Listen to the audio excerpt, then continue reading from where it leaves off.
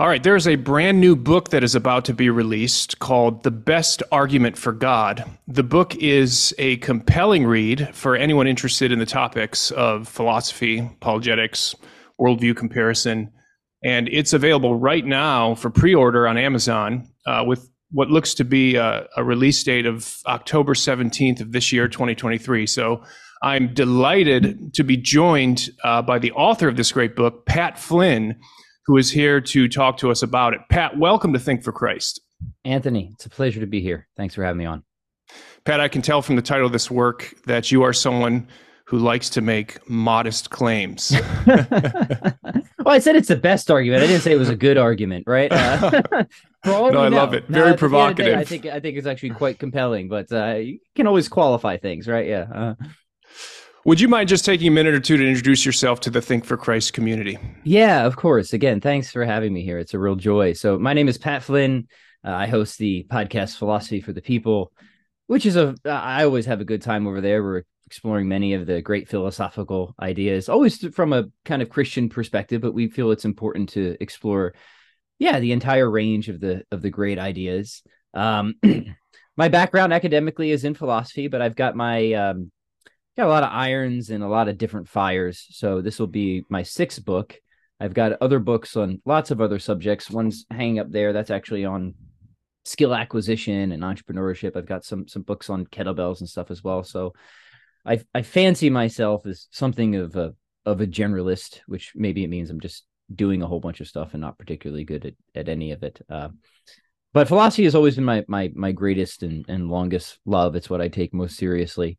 And for, I guess, what would be most relevant for your audience is for much of my philosophical lifespan, I got interested in philosophy at a very young age. Like most people, I think I was kind of haunted by those deep existential questions, like for as long as I even have memories. I can remember just like looking out my grandparents' windows when I was just a couple of years old and just like thinking, how do I know this isn't all a dream and stuff like that, right? Cartesian skeptical scenarios without having any idea that there is anybody who ever thought this weird stuff ever before, right? And then you realize, oh, there's lots of other weird people out there, and they call them philosophers, right? But anyways, as I kind of got into high school and especially by college, I was pulled into the world of philosophy sort of through the atheistic existentialists, and that colored my perspective for a long time. You know, I grew up in a very just not religious environment, just a very nominally religious environment. So I never had any real religious formation or catechesis, but at the same time, I never had anything against religion, for example, right? I had no particular, beef with it, if you will, for whatever reasons, political or otherwise. For many years, I just thought that there weren't any good reasons really to believe in God or to be a religious person. Until I really started trying to systematically work out the naturalistic worldview. And for reasons I'm sure we will get into as this conversation progresses, I did not find it to be adequate. And this caused me to want to consider another paradigm. So thus began my great exploration into classical theism. And from there, this is a very wandering journey over many years, of course. I'm giving the condensed version. I began to take seriously, after I came to a pretty firm commitment of a classical theistic worldview, the possibility of revealed religion and Christianity. And that's where I am now. And I wanted to write this book because I actually think that one of the best arguments against God is really, in an interesting way, it's the other argument against God that St. Thomas Aquinas considers in his Summa. So for people who are familiar with Thomas Aquinas and the section on the existence of God in his Summa, he only considers two objections against the existence of God. Now, this is interesting because Aquinas is usually the kind of guy who's like, hey, here's 57 objections. Right. To some weird position, and now let's systematically go and refute them. But when it comes to like a really big ticket question like God's existence, which he obviously cares about, he only gives two objections, right? Well, at least in the Summa. One is the problem of evil, which we're all familiar with, and I do treat that in the book at length. It's the final chapter. But the other one really it's something like this, Anthony. It says, hey, the principles of nature are enough. Right? We don't need God to explain anything. We can get all the explanatory oomph we need just from within the natural world, right? And that was sort of what I thought for many, many years, right? And it's also an objection that has, for better or worse, stood the test of time. A lot of contemporary naturalists seem to like this line of thought. So even though Aquinas only considers two objections, I think he considered the two best ones. He was kind of good at the steelman game, right? So in contemporary form, the objection against God, or the argument against God, might say something like this. It might say, hey, if two theories explain just as much, believe the simpler theory. Well, classical theism and metaphysical naturalism, they explain just as much, but naturalism is simpler. So you should be a naturalist, right? And my book is really just trying to not just break that argument, but reverse it. So the whole best argument for God is really just to substantiate the thesis that naturalism can only explain some, but not all of what classical theism can, when strapped with far greater complexity. So be a classical theist. So in a way, that really sets me up to make many different arguments. As I'm sure you realize as you read through the book, it is quite a cumulative case. It's not just one argument. It is a cumulative case, and you do an excellent job. I highly recommend the book. One of the things that's unique about this book, I think, is the structure that you bring and the layout. The first part of the book, generally, you pursue a more what you call traditional metaphysical approach for inferring the existence of God. And then in the second part of the book, you take the more contemporary approach of worldview comparison that you've been explaining here. So talk to us about that. What are these two approaches for arguing for theism? And why did you want to include both of them in your book? Yeah, good question. Thank you. Well, a lot of it's personal. So as I was seriously investigating the question of God's existence, I realized that there are different methodologies of how people would think about God. And there's more than two, but there's two that really caught my attention and seemed highly plausible, to say the least. So there's like the old school traditional approach. And this is where you could take thinkers like Aristotle, even Plato, and Thomas Aquinas. And what they're doing is they're starting as metaphysicians out in the field. You always picture the metaphysician just out in the field, right? And they're carving reality at its joints, right? They're really just sort of delineating the intelligible structures of nature. And then what they're doing, in like a metaphysical way, which we can get into as we move along, right? And they're doing this to really make sense of what they feel are common, if not undeniable, experiences. Like, how do we make sense of change, for example? That was something that really interested Aristotle, right? And then he would have his divisions of being, of potency and act, and all that. We can get into that later if we want. But anyways, after they're kind of, done this project in philosophy of nature and they transcended metaphysics, they ask the question of, okay, well, what are the necessary conditions for all that stuff, right? For changing things, for composite things, for finite things. And then what they'll argue is the necessary condition for all that stuff is something that sort of transcends all those categories, right? If there are changing things, there must be an immutable thing. If there are finite things, there must be a qualitatively infinite thing, right? If there are composite things, metaphysically composite things, there must be that metaphysically simple thing, right? This is the only way that we're going to get ultimate intelligibility of the world, right? Which they assumed was the case, right? They didn't think the world was fundamentally absurd, which is a pretty critical assumption, but I think one that most people are willing to go with, right? And so this old school approach we might call a metaphysical demonstration. They would say that these are proofs for the existence of God, right? Insofar as we're starting from very secure starting points, maybe not utterly undeniable, but if you deny them, the costs are very high, right? Like that change occurs or something like that.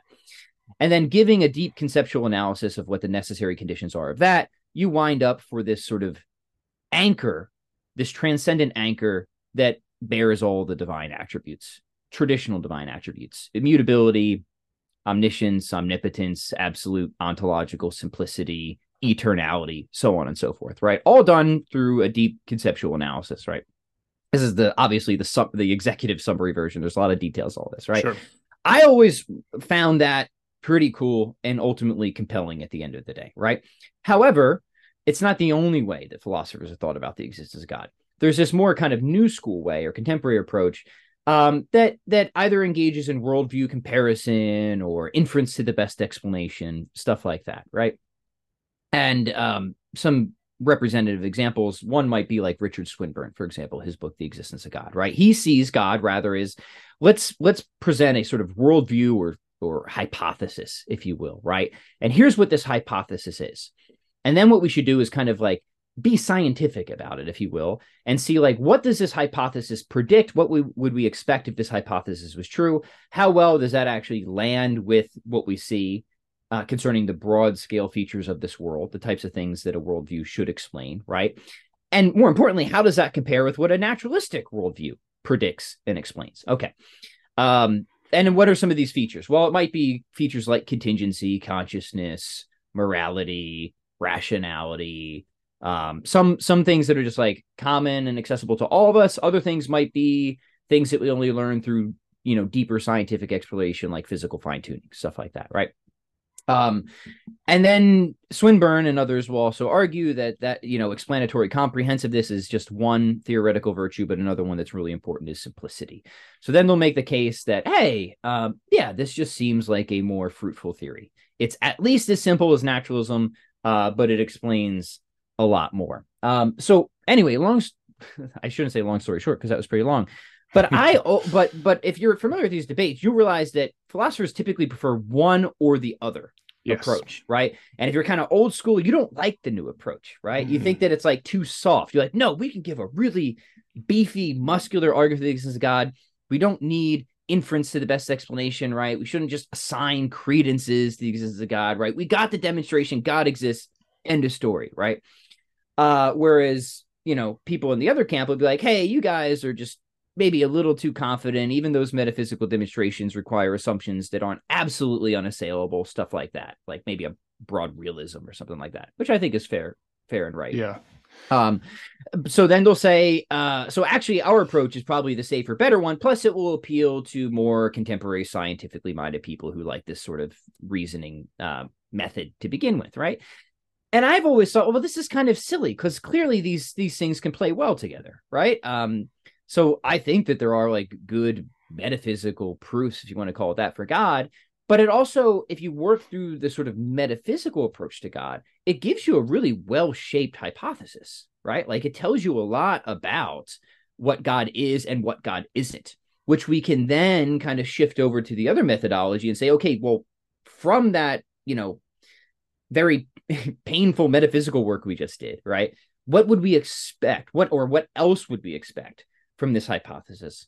How well does it anticipate certain other features of reality that we have yet to think about compared to atheistic naturalism? And the reason that might be useful is because, okay, maybe somebody thought that the metaphysical demonstration we did was pretty good, but maybe they're not completely sold. Well, we can pick up additional confirmation now through this other methodology. So my thought was, why be enemies when we could be friends? It seems to me that these methodologies can certainly play well together, and there's no reason to pit them against each other when I think they can actually be quite harmonious. So the big story, the big general claim in your book is, however you bake the cake, theism comes out on top. I really love the way that you set it up. I'm a classical guy. I'm with the medievals here. I think the best way to argue for God is what they call demonstratio quia, which is arguing from the effect to the cause. And here we are giving a metaphysical demonstration in deductive form, which means, if the premises are true, then the conclusion follows inevitably, right? With necessity. So that's a strong argument, and I think it's a good argument. I think it's a powerful argument. I think you do a great job giving one version of that argument in the first part of your book. And I love the fact that you do it first, because you provide a demonstration which I think is conclusive and convincing. And then you say, all right, so we have the demonstration in our pocket, which if the premises are true, the conclusion follows necessarily. But now that we have this demonstration, now that we have this conclusion, let's go in for this abductive kind of reasoning, inference to best explanation. Mm-hmm. And let's see how theism, the kind of theism that we conclude to from this metaphysical demonstration, let's see how it plays in that arena. How does it do in terms of worldview comparison? And it turns out it does really, really well, classical theism at least. So like I said, what's really unique about this book is just the methodology that you give us here, and I really want to commend you on that. You did a great job there. So well, thank you. I'm certainly going to be the last person to reject a compliment like that, right? But I humbly and graciously accept. Yeah, just real quick on the metaphysical demonstration is even when I'm trying to develop what is a broadly cosmological argument at the start, I am that itself is sort of synthesizing. I don't know how obvious this was, like different approaches in the tradition. Yeah. Um, So where like the Leibnizian approach with the Thomist approach, you provided kind of both of those. yes, and there was actually two formulations originally, but one of them got cut because it was just issues of length and frankly tediousness, right? But I mean, just to be absolutely fair, like I said, a lot of these demonstrations is they do start from starting points that I think a lot of people, at least in their common sense, everyday mode of existence, are going to be on board with. But they're not absolutely unassailable, right? So for me, it's okay. Let's just get as many points on the board and show what the costs are going to be if That's you're right. going to try and escape this argument, right? And they're pretty absurd. Like if you want to deny that change occurs or that everything actually has an adequate explanation.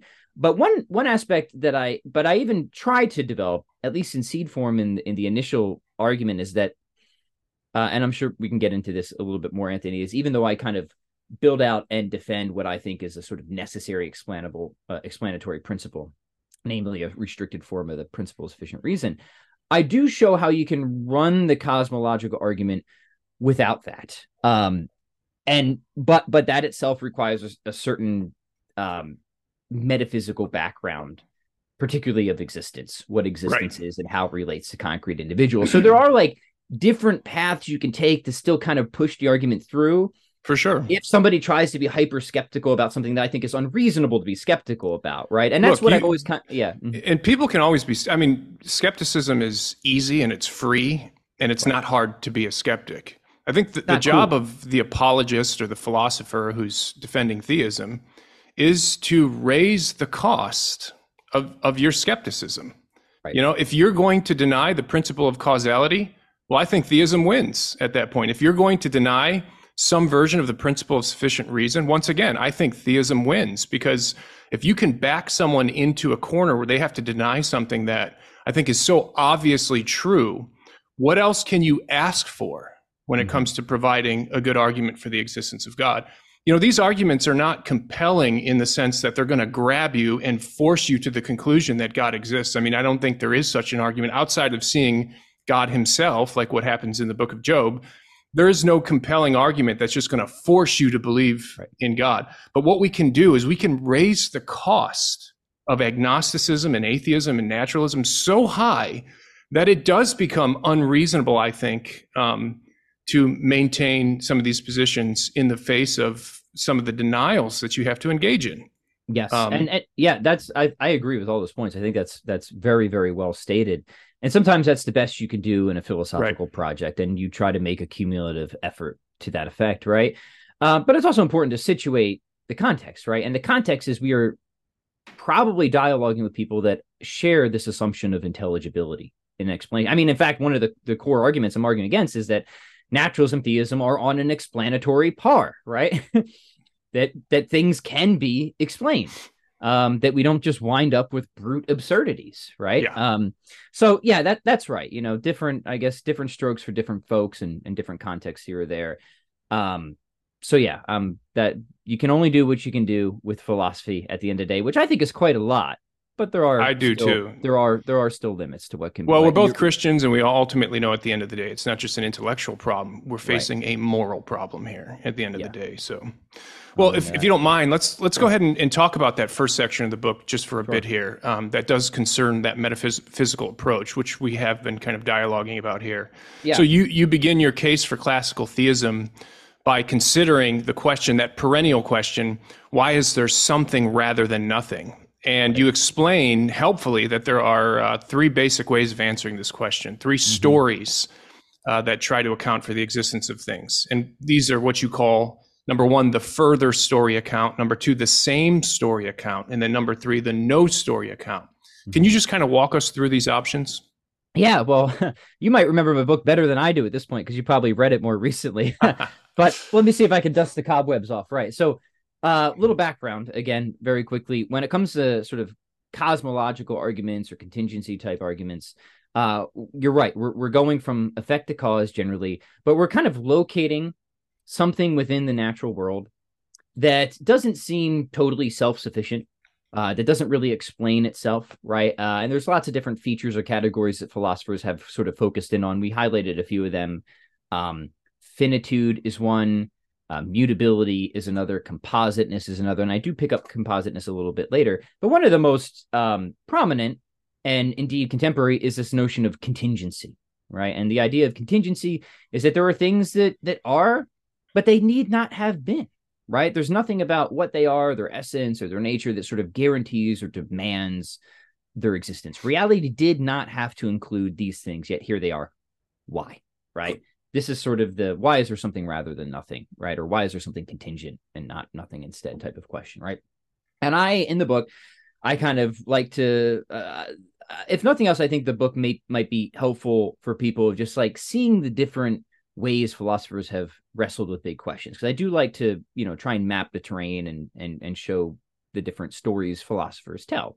And I don't mean like story as in like just complete wild imaginative speculations, which is sometimes the case, but like venturing a plausible theory, right? Some narrative that actually wraps around the data. So I say when it comes to contingency, there's kind of like three broad stories that philosophers have told. The first one is this idea of further story, right?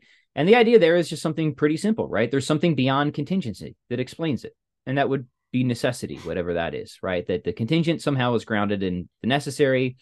And there's got to be some way that we can explain that the contingent arises from the necessary without also becoming necessary, right? Suffering a modal collapse, right? The other story is just more of the same story. Oh, we can make sense of contingency just by positing further contingency, right? It's just contingency all the way down, turtles all the way down, something like that, or turtles in a circle or something like that, right? That's probably, I don't know how in favor that view is these days, but it's still around, right? And it's been around for some time. And then the third view is that there's no story, right? And this is the idea that, hey, contingency just is, that's all, that's the end of it. Stop asking questions, stop trying to make sense of it. It's a brute fact, right? And you'll hear this expressed by various atheists in different ways. Someone, might think of Bertrand Russell when he says in his famous debate with Copleston, Father Copleston, the universe is just there. And that's all. Stop asking why, right? Well, it seems like we should ask why about the universe, especially if we think that it is a contingent reality. It didn't need to be there, right? And then what I try to do in that section is just make the case of why I think further story is really the only good one out of all the stories that have been told, and kind of unpack the further implications from there. So yeah, those are the three main ways that I think philosophers try to seriously or unseriously, depending how you think about it, grapple with the issue of contingency. And so much of this section relies on the principle of sufficient reason, right? If you believe that there are sufficient reasons for the fact that things are, and for the fact that things are the way that they are, which I agree with you is kind of like the built-in intuition that we all have before some clever philosopher comes around and disabuses us of that intuition. Right. Yeah. So the principle of sufficient reason takes central stage for you, at least in one half, or at least in one version of the cosmological argument that you're using. Like you said, you kind of develop on the side a Thomistic version as well, alongside in parallel. So can you just unpack that for the audience a little bit? What do we mean by the principle of sufficient reason, and why think that reality is intelligible through and through? Yes. Yeah, good. Well, one is, of course, just the basic appeal to common sense or intuition, right? We encounter something, a cup, a house, and we think, well, why is that there, right? And why is it the way that it is, right? So whenever we hit something that has a sort of set of limits on it, intelligibility limits, right? It doesn't explain everything about itself just from within itself, just by itself. It isn't completely self-explanatory. We kind of want something else to help make sense of it, right? Again, hugely common sense. This is one of the driving motivations behind scientific investigation, philosophical investigation. I don't think anybody denies that, right? The question is this a real principle of the world, that the world actually, this is how I would state it, right? That there is actually a coherent answer to every coherent question that can be asked. If there is a coherent answer to every coherent question that can be asked, at least an adequate, coherent answer, then the principle of sufficient reason is true, right? If not, if you get to something that just is there, but it's not completely intrinsically intelligible, and there's no further story about it whatsoever at all, then the PSR is false, right? And so what I do at considerable length in that section, right, is give as many reasons as I can. I give a cumulative case within a cumulative case for thinking that the PSR is actually true, right? And it's in a restricted form because many philosophers said a lot of things about the PSR in various ways. And so I restrict it in a sense that I think it needs to be restricted to avoid certain absurd implications, right? And really the restriction is quite modest. I just say that everything has an adequate, even if not determining, explanation of its existence. And that's an important restriction because it leaves room for things to be explained by choice, and it leaves room for freedom of the will and stuff like that. It helps to avoid the issues we talked about of how do you get contingency from necessity. And this project is supported through, like I said, a cumulative effort. So I defend PSR from everything from basic metaphysical intuition as a sort of necessary principle, not just for science, but at least if we want to think that science is a genuine source of knowledge. I support PSR as necessary for the legitimacy of inference to the best explanation, but also in the other way that you can use inference to the best explanation to support PSR. And namely, that is like, why does the world seem like PSR is true? Well, best explanation is PSR probably is true, right? Things aren't just popping out of existence from nothing all the time. Like Yngwie Malmsteen isn't just manifesting right in front of me with no explanation, ripping a guitar solo, stuff like that, right? And then, of course, I give various retorsion arguments as well, like say, hey, if you're going to deny PSR, here's probably all the stuff that's going to go with it, right? You're probably going to wind up in a pretty radical empirical skepticism. The moment that you say that finite things can happen without any adequate sort of causal explanation at all is the moment you open up the possibility that even all your mental states are just occurring for no reason whatsoever, right? So now we've kind of lost any reliable link. It undermines rationality. Yeah, and I do argue that. I argue that it's not just empirical knowledge that goes, but the very enterprise of rationality itself depends on PSR. So this is my project of saying, here are the costs, right? It seems like we have every good reason to think that PSR is true. It seems fundamentally absurd to even try and deny this, even if you do try and embrace that absurdity. And one of the things that I think is important in a philosophical project is the costs have to be relevant to the person you're talking about, right? And if I'm talking to naturalists care a lot about science, right? They think they're sort of all epistemology and ontology should be mapped by the sciences. Well, I try to make a pretty strong case that like, hey, science is pretty buddy-buddy with the PSR, right? Like you can kind of have them both or you can have neither, right? But as soon as you have the PSR, you got to leave naturalism behind. So that's a linking project I do. And then I also spend a considerable length looking at what I think are the best objections against PSR issues of freedom of the will and stuff like that. And some of that gets a bit technical, but I don't think there's actually that many objections against the PSR that are that good. And once you have that restricted version in place, you can deal with most of them pretty easily. Right? Yeah, I agree. I think a lot of the arguments against the principle of sufficient reason are actually against a formulation that's too strong. By the way, this is a great section in the book where you're talking about the PSR and defending it and addressing objections. Very well done. But yeah, so the biggest objection is if you have something like a PSR, then you really can't have any kind of freedom or indeterminacy, because if every effect needs a cause, then it just seems like every effect is going to be causally determined. But of course, the principle of causality doesn't imply determination whatsoever. No. It just says that if there's an effect, it had to have a cause to bring it about, to produce it. It doesn't say anything about a necessitating cause. And then when you get into the question of free will, and you're looking at, for example, libertarian freedom, often the objections brought up, how is a free choice, although it might be caused, how is it not just randomly caused? Right. Because if it's caused by some reason, then it seems like the reason determines what the choice is. But if the reason itself isn't determinately caused, then it seems like it's just pure randomness. Right. This is often known as the randomness objection to an account of free will. And in working through this little puzzle, I think that we actually get a really cool account of contingency from necessity. So, I so agree. real quick, something being determined or random, those are logical contraries. They're not contradictories, right? As I point out in the book. So, like, is there some third thing? And I say there is some third thing, reasons-based action. Call it a constrained indeterminism or something like that, right? We're all very familiar with this, right?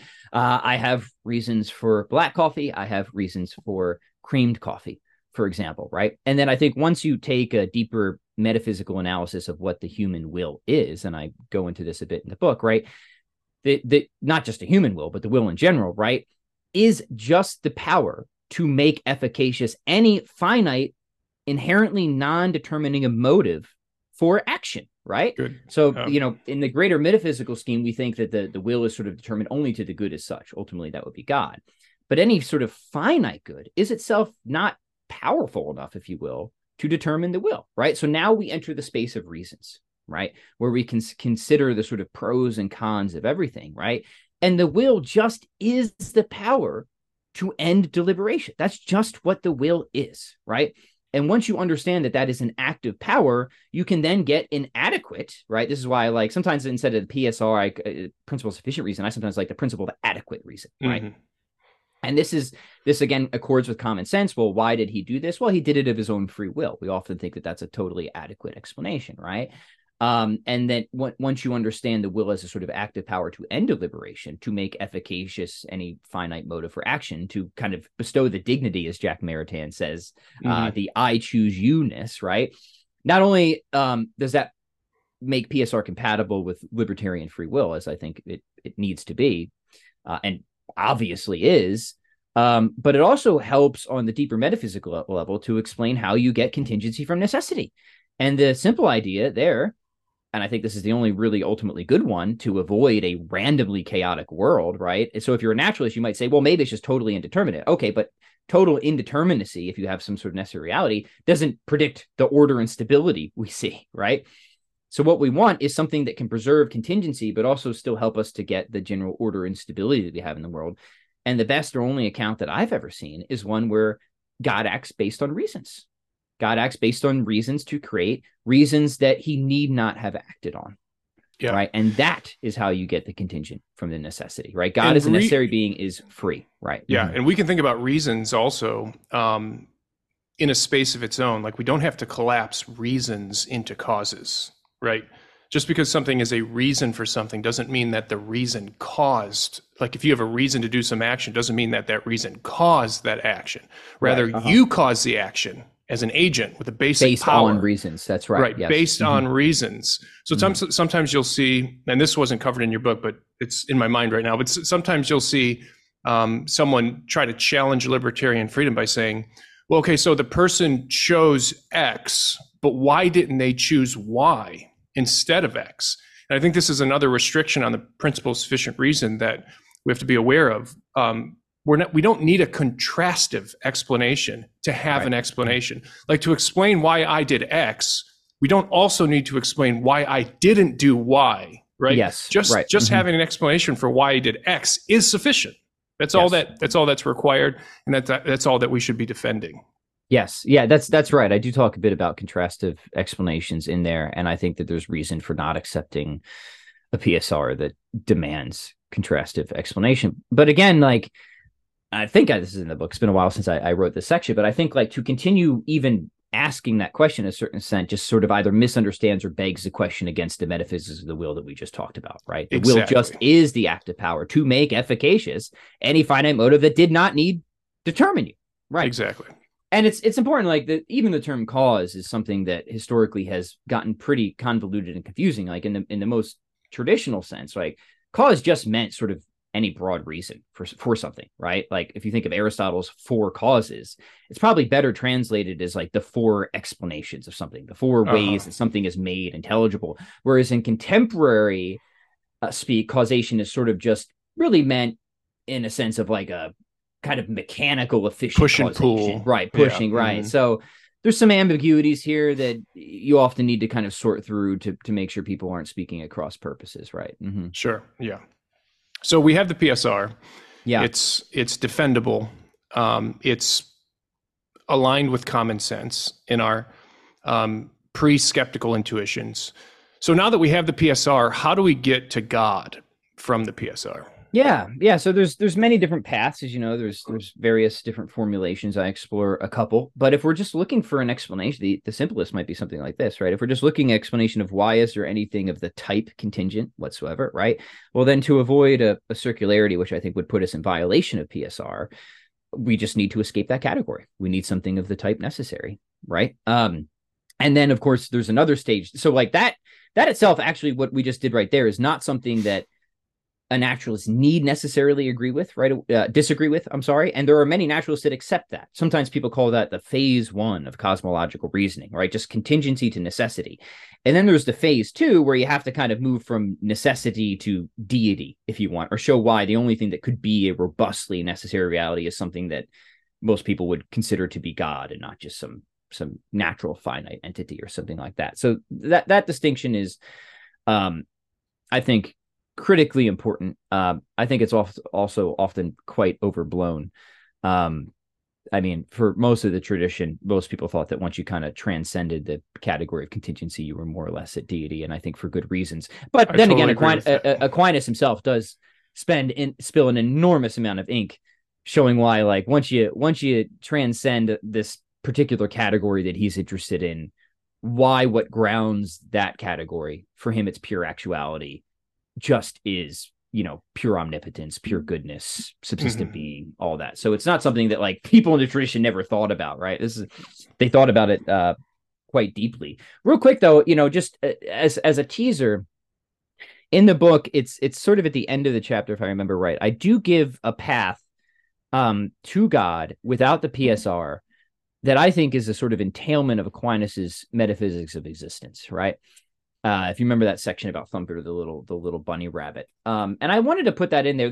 I had a full chapter developing that argument at length, but again, it got cut. So I just kind of had to like sneak in the seed idea. But it's the idea that if you follow, and this is one of the assumptions that you would have to kind of defend elsewhere, or just hope that people just hold on basic common sense, that existence is something that you can really predicate of concrete individuals, that, right? Existence is something that individuals have or participate in, more or less, right? That they're metaphysical composites, following Aquinas, of an essence element, a whatness element, and an isness element, an existence element. And what I do in that section, I'll just leave the readers to investigate the details, is I show, like, if you go with Aquinas that far, then what you can show is that considered just in and of themselves, that any composite entity of essence and existence is actually a paradoxical contradictory structure, such that it could not exist unless it were a contingent entity, contingent in the sense that it's dependently contingent, that there is something that is always bringing about or funding the unity of its constituents, right? So either this thing could not exist, or it is caused to exist through and through. And I wanted to tease that out just to show, again, there's a path here where even if you, for whatever reason, I don't think you should be, are skeptical of PSR, that there are still other ways to reach the same conclusion. But the cool thing is this, right, is that there's also convergence and further confirmation, I think, that when you think about Aquinas' theory of existence, it helps to itself provide a theory of contingency. Like, well, why are things contingent, right? Why can they kind of fall out of or away from existence? And Aquinas has, I think, a pretty good answer. They're contingent because they're metaphysically composite. Their essence does not include, guarantee, entail, whatever, their existence, right? That something needs to fund the unity of these metaphysical constituents, right?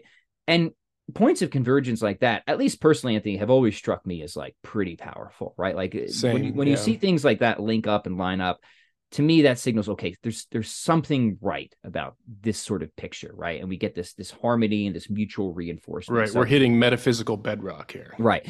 But the other reason I bring that up as well, Anthony, is that if you take Aquinas's position on this, right, whatever that necessary reality is will have to be something that just is its existence. It just is pure existence itself, right? And this helps to bridge that stage 1 and stage 2 gap pretty quickly. Because again, there's some background metaphysics here that we probably don't have time to get into now, but for Aquinas, existence is actuality. If something is pure existence, it's pure actuality. It's going to be necessarily just existent, right? Because it just is its existence, right? It cannot not exist. It's going to be immutable, unchanging, right? It cannot sort of develop along any possible lines. It's always at the height of all possible perfection for an entity of that sort.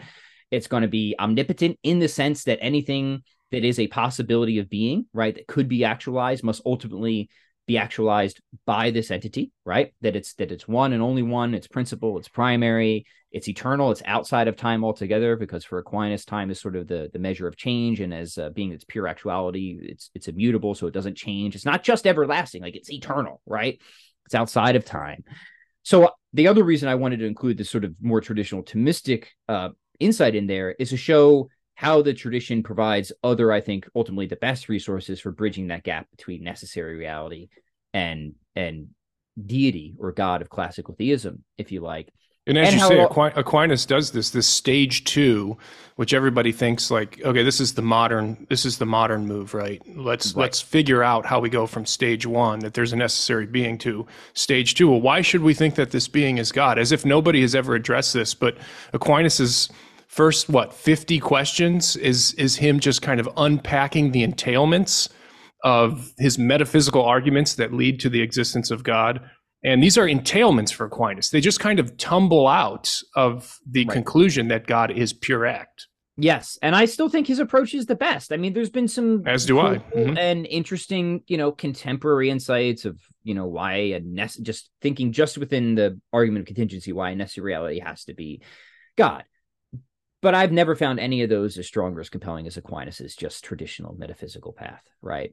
But again, I think they could be friends, so I do try to marry insights throughout the book. But I'm with you, man. I always found the Thomistic approach to be the most compelling. Mm-hmm. Yeah, and it does supply some explanatory depth, like you say, because the argument from contingency is all the rage today. Philosophers of religion just love to talk about contingency and building arguments for the existence of God, and that's great. Like you, I think I applaud that. I think it's awesome.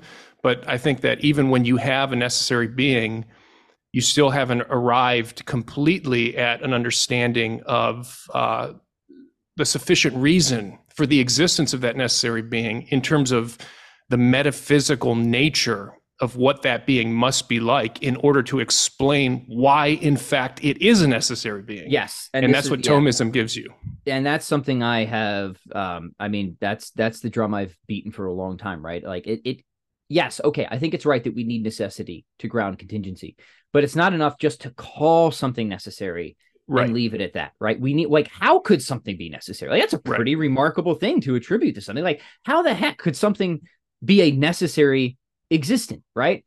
What we need is some sort of relevant difference, right? Yes. It can't just be that this thing is like super big or chubby, or that it or has all the great, it just happens to have all the great making properties, or that it's just like temporally first, or like these don't seem like relevant differences, or that it has more sides, right? Like, these do not seem like relevant differences that could help to explain how something could be necessary in the first place. What Aquinas gives us is a relevant difference. It's necessary because it's the only being, and the only being that could be like this, whose essence just is existence, right? Yes. Bam! Now we have a relevant, okay. Now, whether you think that notion is even coherent is a whole other question. I argue it is, right? But at least we have like a principled relevant difference now, right? Of why something is or could be necessary versus something contingent. Because if you don't have exactly that, what you want out of a theory. Yeah. Because if you don't have that, I mean, it seems to me, and I don't know that I've thought about this enough, but it seems to me that on the one hand, if you don't take this Thomistic, classical theistic approach, then on the one hand, you have theists, if I may say, like William Lane Craig, who want to say that there's a necessary being who has all these great making attributes that exists necessarily with all of these great making attributes, right? So it's not just you don't just have this simple being that exists, but that is existence, but you have a being who exists with all of these attributes, and that's your kind of brute necessity. Mm-hmm. And on the other side, you have people like maybe Graham Oppy, who say that, well, yeah, I also have a kind of metaphysical necessity that has properties as well. And how is it that you can argue that your metaphysical necessity is better than my metaphysical necessity? We're both starting at the same starting point, right? But Thomism kind of goes deeper than that, right? Right. It provides like a deeper level of explanation. Mm-hmm. It's a sufficient reason. Well, I think that's right. And this is something that classical theists they sometimes have been accused of being really annoying about this, right? But I think that there's a deep insight here. Yeah. Is that like as soon as you take like the God of a Dr. Bill Craig, and God bless him, I love a lot of his work. I've benefited from it. His book on Platonism is really interesting and cool, even though I don't ultimately adopt his position. So just a lot of really good things to say about him. But I fundamentally disagree about his philosophy of God. And the reason being is it doesn't seem like he has adequately escaped the creature creator category, right? And I know you talked about this fairly recently with James Dolezal, so I'm not just going to repeat all the points that he said, but I would totally agree with that, right? What you're saying of God, could you just say it of an angel is, I think, like a good test. Yeah. But even that, right, is like the Thomist is saying, look, these are the sorts of categories, compositeness being a big one, right? And this is why if you're a theist who has some sort of complexity, even just metaphysical complexity, heaven help us if you put physical complexity in God, but even just metaphysical complexity in God, right? Then it seems like we've lost those sort of relevant differences. And now like you've lost a huge, I think, advantage, if you want to call it that, when doing battle with the naturalist, right? Now you're just going to have to do like a complete like inference to the best explanation and hope that my theory that's right. can somehow be simpler in some regards. And to me, that is where that project goes off the rails. And this was one of the big reasons I wanted to start with the metaphysical approach first, right? To show that the God of classical theism really does escape all these categories, does not have these, what I call a kind of contingency or dependency implying attributes. I engage to just the apophatic theology, right? To show that there is a principled difference, a real category shift here of this entity that we're talking about that is supposed to ground everything else. That could, and this is the only sort of thing, right? The only sort of thing, I have the whole section on brute facts that can reduce brute facts to zero, right? Exactly. Because it's the only sort of thing that can kind of fill the role of what many think comes out of the ontological argument, right? Without me having to run an ontological argument, right? And being that is just pure existence, pure perfection, pure power, divine simplicity, all the way through, and then do whatever philosophy you want or need to just show that that's. It seems like it's right? The only way to reach an ultimate reality without having to posit some kind of bruteness, whether it's a brute contingency or a brute necessity, or if you're gonna get to an ultimate reality, it's going to have to be a being that is just existence itself and absolutely simple, and a being in which the sufficient reason for its existence is within its own nature. It explains its own existence. It doesn't cause its own existence. Those are different. Yeah. But it does explain its own necessary existence. Right. The idea there, and this is exactly the point that I try to make, is that ultimately, if the universe is fully intelligible, there needs to be something that can explain everything else and somehow explain itself. Yes. Right? Self-explanatory. And you pointed out rightfully that not all explanations are causes, right? Why don't square circles exist? Well, they're contradictory structures and contradictions are impossible. That's an explanation, but it's not a causal one, right? So the idea is that if PSR is true, there has to be some reality that if we could grasp its essence, which we're not in a position to do, right? Mm-hmm. There would be no mystery remaining about its existence, right? And then I argue that what the cosmological argument gives us is a theoretical entity, and the only sort of theoretical entity that seems like is a plausible candidate for that sort of thing. And anything else that isn't that just wouldn't be the sort of thing that could be the ultimate explanation of everything else, the ultimate explanation of everything, including itself, right? You need to make those clear category shifts. And if you're positing bruteness kind of at any level, right, even if it's like 3 fewer brutenesses, right, if you will, right? Well, you've got 5 brutenesses, I've only got 3. I don't care. If you got 1, you're in trouble, as far as I'm concerned, right? Because again, there's no relevant difference. Either reality is fully intelligible at the end of the day, or it's not. Well, correct me if I'm wrong, but this is Oppe's argument, right? It's been a while since I read Oppe, but he's basically like, look, you have to start with bruteness, and I'm starting with bruteness too. Many naturalists will claim that everybody's stuck with sort of bruteness, and I deny that, right? I say not properly understood. There's a difference between, and I talk about this in the book, a brute fact and an autonomous fact, right? And an autonomous fact is that once you kind of grasp its nature or the constituents of the nature, like the question vanishes, right? Why do mountains have valleys? Well, once you understand the nature of mountain and valley, you can see that wherever there's a mountain, there's a valley, stuff like that, right? So I argue that the classical theist doesn't have a brute fact. They have an autonomous fact anchoring everything at the bottom. And the only thing that could be that ultimate autonomous fact is that sort of thing that, Anselm was after, right? However, I have mixed feelings on whether there's a sound independent ontological argument. That's another thing. But I say don't worry about it, because the cosmological argument gives us reason to think there is a sound ontological argument. Right. And then that's the thing that can reduce brute facts to zero. Yeah. I totally agree with that. Amen, man. Yeah. Amen. I'm classical theist through and through, and I am just, one of my missions here is just to urge, especially the Protestant church, back to classical theism for the very reasons that we're talking about here, because it gets you to that ultimate reality. It gets you to that ultimate ground, fundamental ground of all being. Yeah. And you need that when you go up against these sophisticated atheists. That are just, they just want a sword fight with bruteness, right? You have your bruteness, I have mine. So anyway, let's move on, because that's just the first third of your book. I know we're running out of time here, but I want to say something about the second part of the book, where you engage in worldview comparison as a kind of secondary support for theism. And of course, you narrow down here on a comparison between theism on the one hand and then naturalism on the other hand. So Pat, how do we go about evaluating and comparing worldviews? What makes for a good explanation when it comes to these large scale or grand pictures of reality? Sure. Yeah. So a worldview, for people who are unfamiliar, you can just kind of think of it as a philosophical big picture, a philosophical theory of everything, right? And it should be systematic. And there should be, I think that there are largely agreed upon explanatory targets for a worldview. And I list what I think are ones that are just obviously explanatory targets, but part of the difficulty is people will quibble about that, right? But I say, hey, contingency seems like a worldview should be able to make sense of that.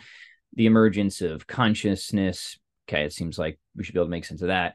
Rationality, right? Abstract thinking, the moral dimension, right? And that one is an interesting one, because I do more or less just assume a sort of moral realism in the book. So if somebody is a moral anti-realist or nihilist, maybe that won't have as much sway with them.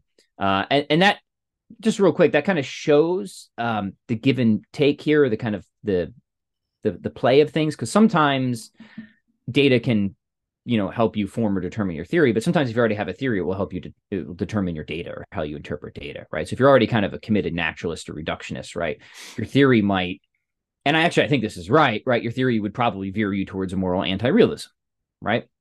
But if you're kind of like me and you think that there's a lot going for moral realism, well, then that might be a reason to jettison naturalism, for example, right? And even more fundamentally, I think it's a concern. Morality, I think, is fundamentally a concern of human nature and teleology at the end of the day. So if you think that there really are natures and that there's natural directness or aims of things, then I think that gives you really good reason to be a theist, because theism better predicts and anticipates that sort of thing. So anyways, I go through this list of all this stuff. Order, stability is another one. I don't cover all of it in the book, but I pick like 4 or 5 that I think are really significant and kind of drive home the point. And I make the case that classical theism, in conjunction with the kind of background metaphysics that is concomitant with it, strongly predicts all of this stuff. Like, it's just the sort of thing you would expect to occur if classical theism is true, but it's not at all the sorts of stuff you would expect to occur if the principle of indifference, namely atheistic naturalism, is true. And that for example, if, just like to put it in a cartoonishly simple way, if God exists in his subsistent goodness and understands himself as the height of all perfection, right? Someone might ask, well, why would God create? It's not like God has anything to gain. But, upon a little reflection, and this again is in the tradition, I think you realize that there's kind of 2 ways to enjoy goodness. You can just kind of rest in it, or you can share it, right? And the tradition has always maintained that the sort of impulse or the motive, not the determining one, but the motive for God to create would be to diffuse his goodness. So I developed this principle of the very traditional principle of the goodness is naturally self-diffusive, right? And that if God is going to create, it's not surprising he's going to bring about other beings like us, because God, doesn't want to just share the goodness of existence, but he wants to share the goodness of himself, which requires union, right? And union, friendships, love, and union requires, the uniting of 2 wills, independent free wills and stuff like that, right? So I show how that, like, you can get a real positive probability of these features that I think are undeniable, right, from a classical theistic worldview. Uh, Conscious beings, rational beings, free beings, and then, of course, with those beings like us, demands that you have a physical universe in which we can emerge. So comes order, stability, and fine tuning, and all this or that, right? And like I think this is all immensely obvious. In fact, the only real, and even many atheists will frankly admit, like, yeah, all this stuff fits really well with theism. But the problem with theism isn't that it doesn't predict enough; it's that it predicts too much. And there's the problem with evil, right? It's like a perfect God. Where's the perfect world? Type of deal, right? And hey, fair enough. Theists have to tell a story about that. And my final chapter, I tell one of the best stories I know how to, right? But setting that one thing aside, you can then go and ask, well, what about naturalism? Does it predict all this? And then, like, just starting with a bare atheism, God does not exist. What do you expect from that? Nothing, right? Principle of indifference. What do you expect from that? Nothing. So what you need to start doing is you need to start specifying. You need to start complicating at the root of your theory. And in a general structural way, this kind of creates two problems. The more you kind of complicate and specify at the root, the more you're going to leave brute and unexplained, and the more internally complicated your theory becomes. So, which makes it intrinsically less plausible, probable, as I argue in the book. So, whereas theism starts with a very simple root that I argue can serve as that sort of autonomous fact from which you get all these consequences, however grand and complicated it is up here, the root itself is very simple, right? Whereas for atheism to kind of keep up in the explanatory game with predictions, it has to build more at the root that is ultimately left kind of brute and unexplained. So that's a problem, because now we're losing out on explanatory comprehensiveness as we're increasing complexity to make sense of physical setup and fine-tuning and consciousness and rationality. And if they want to go to morality, that's a whole other story they're going to have to tell if they're not going to be eliminativist or nihilist about it, right? And that's where we really get into that whole cumulative case. And we can dive into any of those aspects if you want, but that's the kind of general structure, the strategy that I take. And then really the last and most provocative one would be the section on suffering and evil. But I'll pause there for So you show that, you know, when it comes to evaluating worldviews, really there's a couple of characteristics that kind of take precedence: simplicity, and then explanatory scope and power. Simplicity, I just don't think there's any game in town that can compete with classical theism, because we have the doctrine of divine simplicity. So it's hard for me to imagine that there is any starting point that has a simple explanation than classical theism. But we kind of talked to that point already. And then when it comes to for those who are wondering that, I look at various theories of simplicity in my book, and I show kind of no matter how you think about it, ontological simplicity, theoretical simplicity, like at the end of the day, theism clearly has the advantage in these departments. For sure. Right? And also argue that simplicity matters most at the fundamental level, at the root. So even if theism has more things floating about above it, angels and stuff like that, right, that's pretty much irrelevant, right? What matters is what's at the bottom. Yeah, good point. And then when it comes to explanatory scope, or I think you call it comprehensiveness. Yeah, I think here, again, I think there's just a general intuition, common sense, that's just going to say, yeah, I mean, I think theism better explains consciousness and rationality, better explains our moral experience. Now, if you're a naturalist, I don't think naturalism even does explain these things. I think instead what it does is it's forced to explain them away, right? It doesn't explain them. It just denies them. And you showed this really well in your book. And for me, these are strong marks against naturalism, because if your worldview has to deny rationality and consciousness because they're fundamentally committed to some kind of physical reductionism, for example, yes, right, or if you have to deny moral realism, well, again, you know, you can do that. It's possible to take that position. It's possible to form that kind of a skepticism. I would argue that in certain senses, especially when it comes to the rationality question, it's ultimately self-defeating. However, you certainly can deny these things and be a skeptic. But again, the cost for doing that is enormously high. You know, to deny moral realism, for example, that is a high cost to pay. And so anyone can be willing to pay that cost. That's fine. But in my opinion, that's a mark against your view. Well, and you brought up a good point, right? If you're a naturalist, I think your best bet, right, if you're going to try and say you have an epistemological or explanatory advantage is you have to sort of be a hardball kind of physicalist and reductionist, right? And as soon as you do that, I don't think you have a chance in hell of making sense of consciousness or rationality or even a lot of biology for that matter, right? Or even, right, there's a lot in philosophy of science that argues like that reductionism is just a total failure, right? It just it just doesn't work, right? Whereas a more theistic worldview gives you, I would argue, a broadly Aristotelian view, right, where you have substantial forms, and all that good stuff, where you can make sense of even like strong emergence, right? Whereas the idea of strong emergence in a naturalistic worldview, I like how David Bentley Hart puts it sometimes, is like just replace it with the word magic in any paper that talks about strong emergence, and you haven't really lost anything, right? Right. But in a theistic worldview, like, you can have intelligible structures where certain conditions are met, where new forms are induced and higher levels of reality come about, and you have system level properties and top down causation. Like, all that fits really well in a theistic worldview. But you're going to have a really hard time in many cases, if not an impossible time in other cases, explaining the things that need to be explained with a sort of hardball reductionism.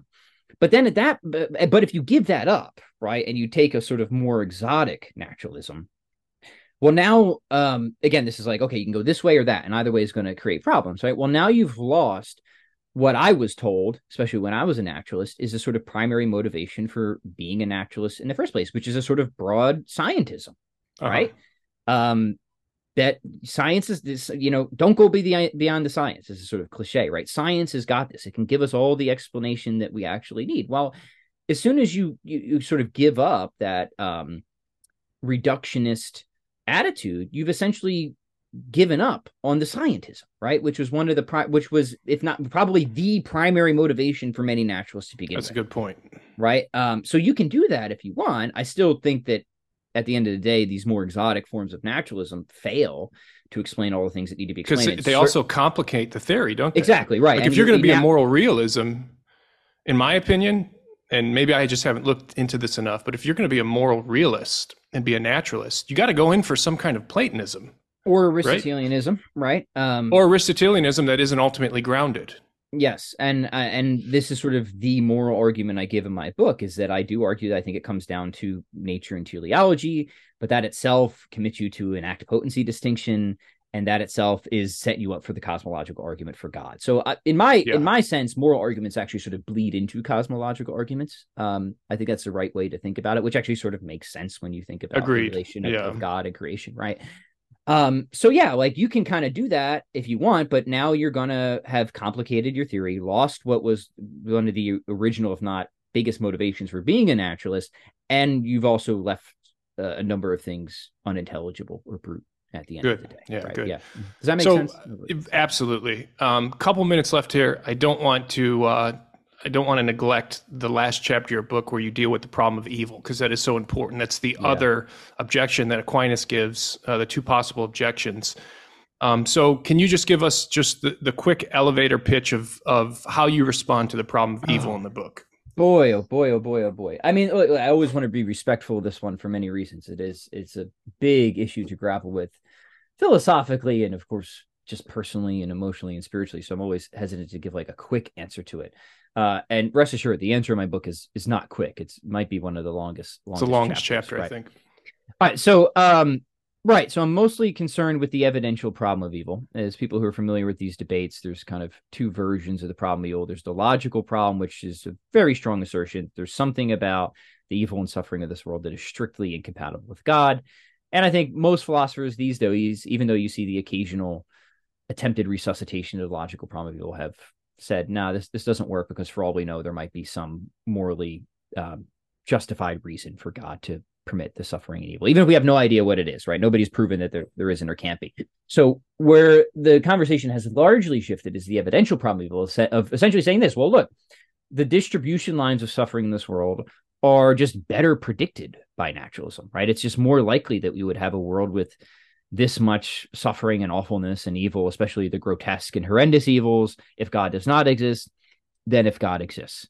So there's a lot a lot to be said about this, and there's a lot that has been said. But let me give the general strategy that I think is ultimately correct on this, right? There's kind of one-two punch here, right?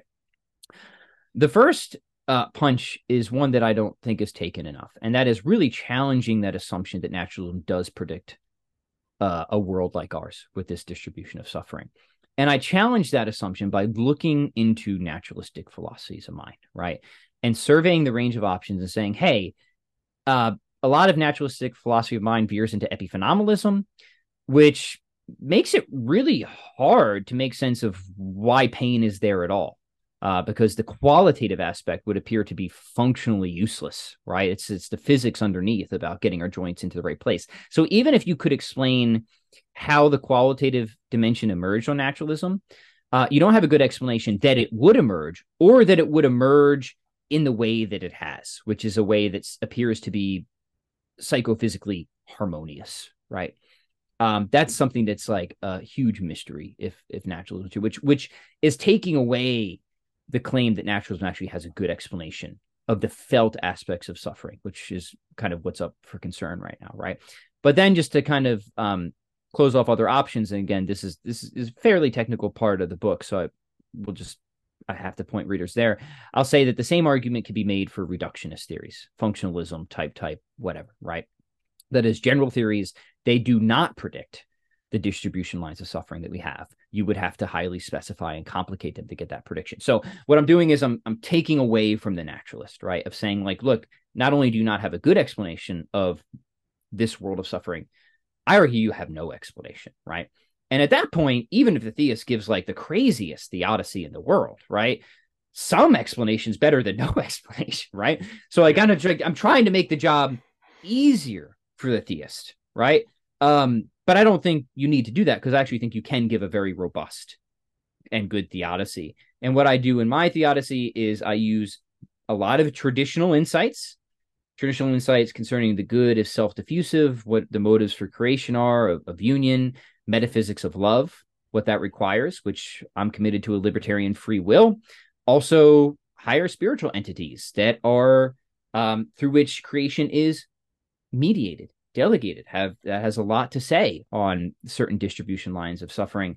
And then I combine insights from Eleanor Stump and her, I think, quite magisterial work on the problem of evil and suffering, and I synthesize that with insights from other thinkers like Peter von Inwagen, who I think has some really important stuff to say on issues concerning vagueness and arbitrariness, which helps to deal with, admittedly difficult cases of suffering and stuff like that.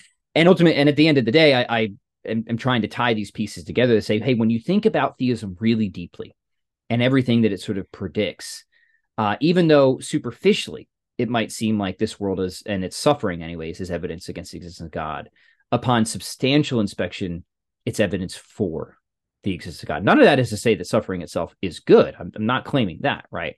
I'm just showing from a sort of predictive stance that this world is not surprising, given classical theism and other, I think, very highly plausible assumptions concerning the metaphysics of love and free will and how God would mediate creation and stuff like that. And then once you have the sort of substantial analysis of each worldview concerning the data of suffering, I argue it actually tips quite decisively in favor of theism. And I don't think you need to say this, but I always say it anyways, is that even if you thought that none of that was right, and I do think it's absolutely true and correct, and I make the best case I can in the book.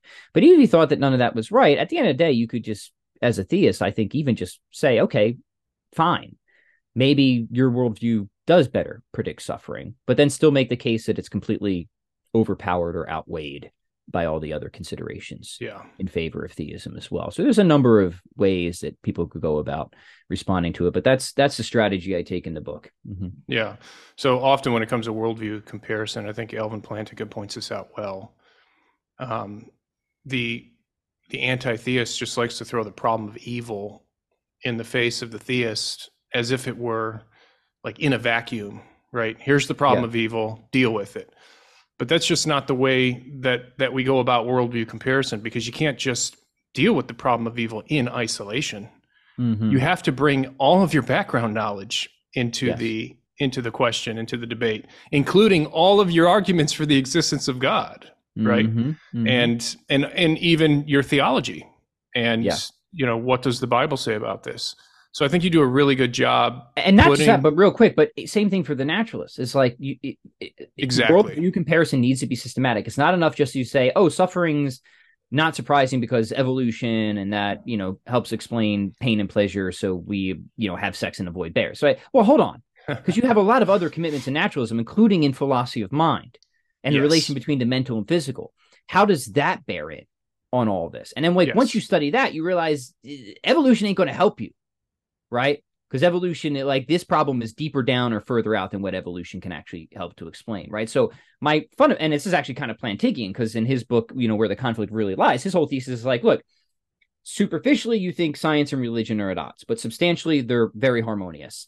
Whereas it's the reverse with naturalism. Superficially you think naturalism and science are friends, but substantially they're actually very much at odds. I'm saying pretty much the same thing about the problem of evil.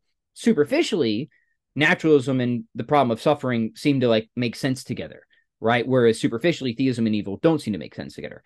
But I'm saying substantially, when you really think about it, it's actually the reverse. Theism is really the only worldview that I think does predict a world like ours, at least in broadly, right? Whereas naturalism, once you really think about it, does not get the same sort of predictive success on this matter. That's right.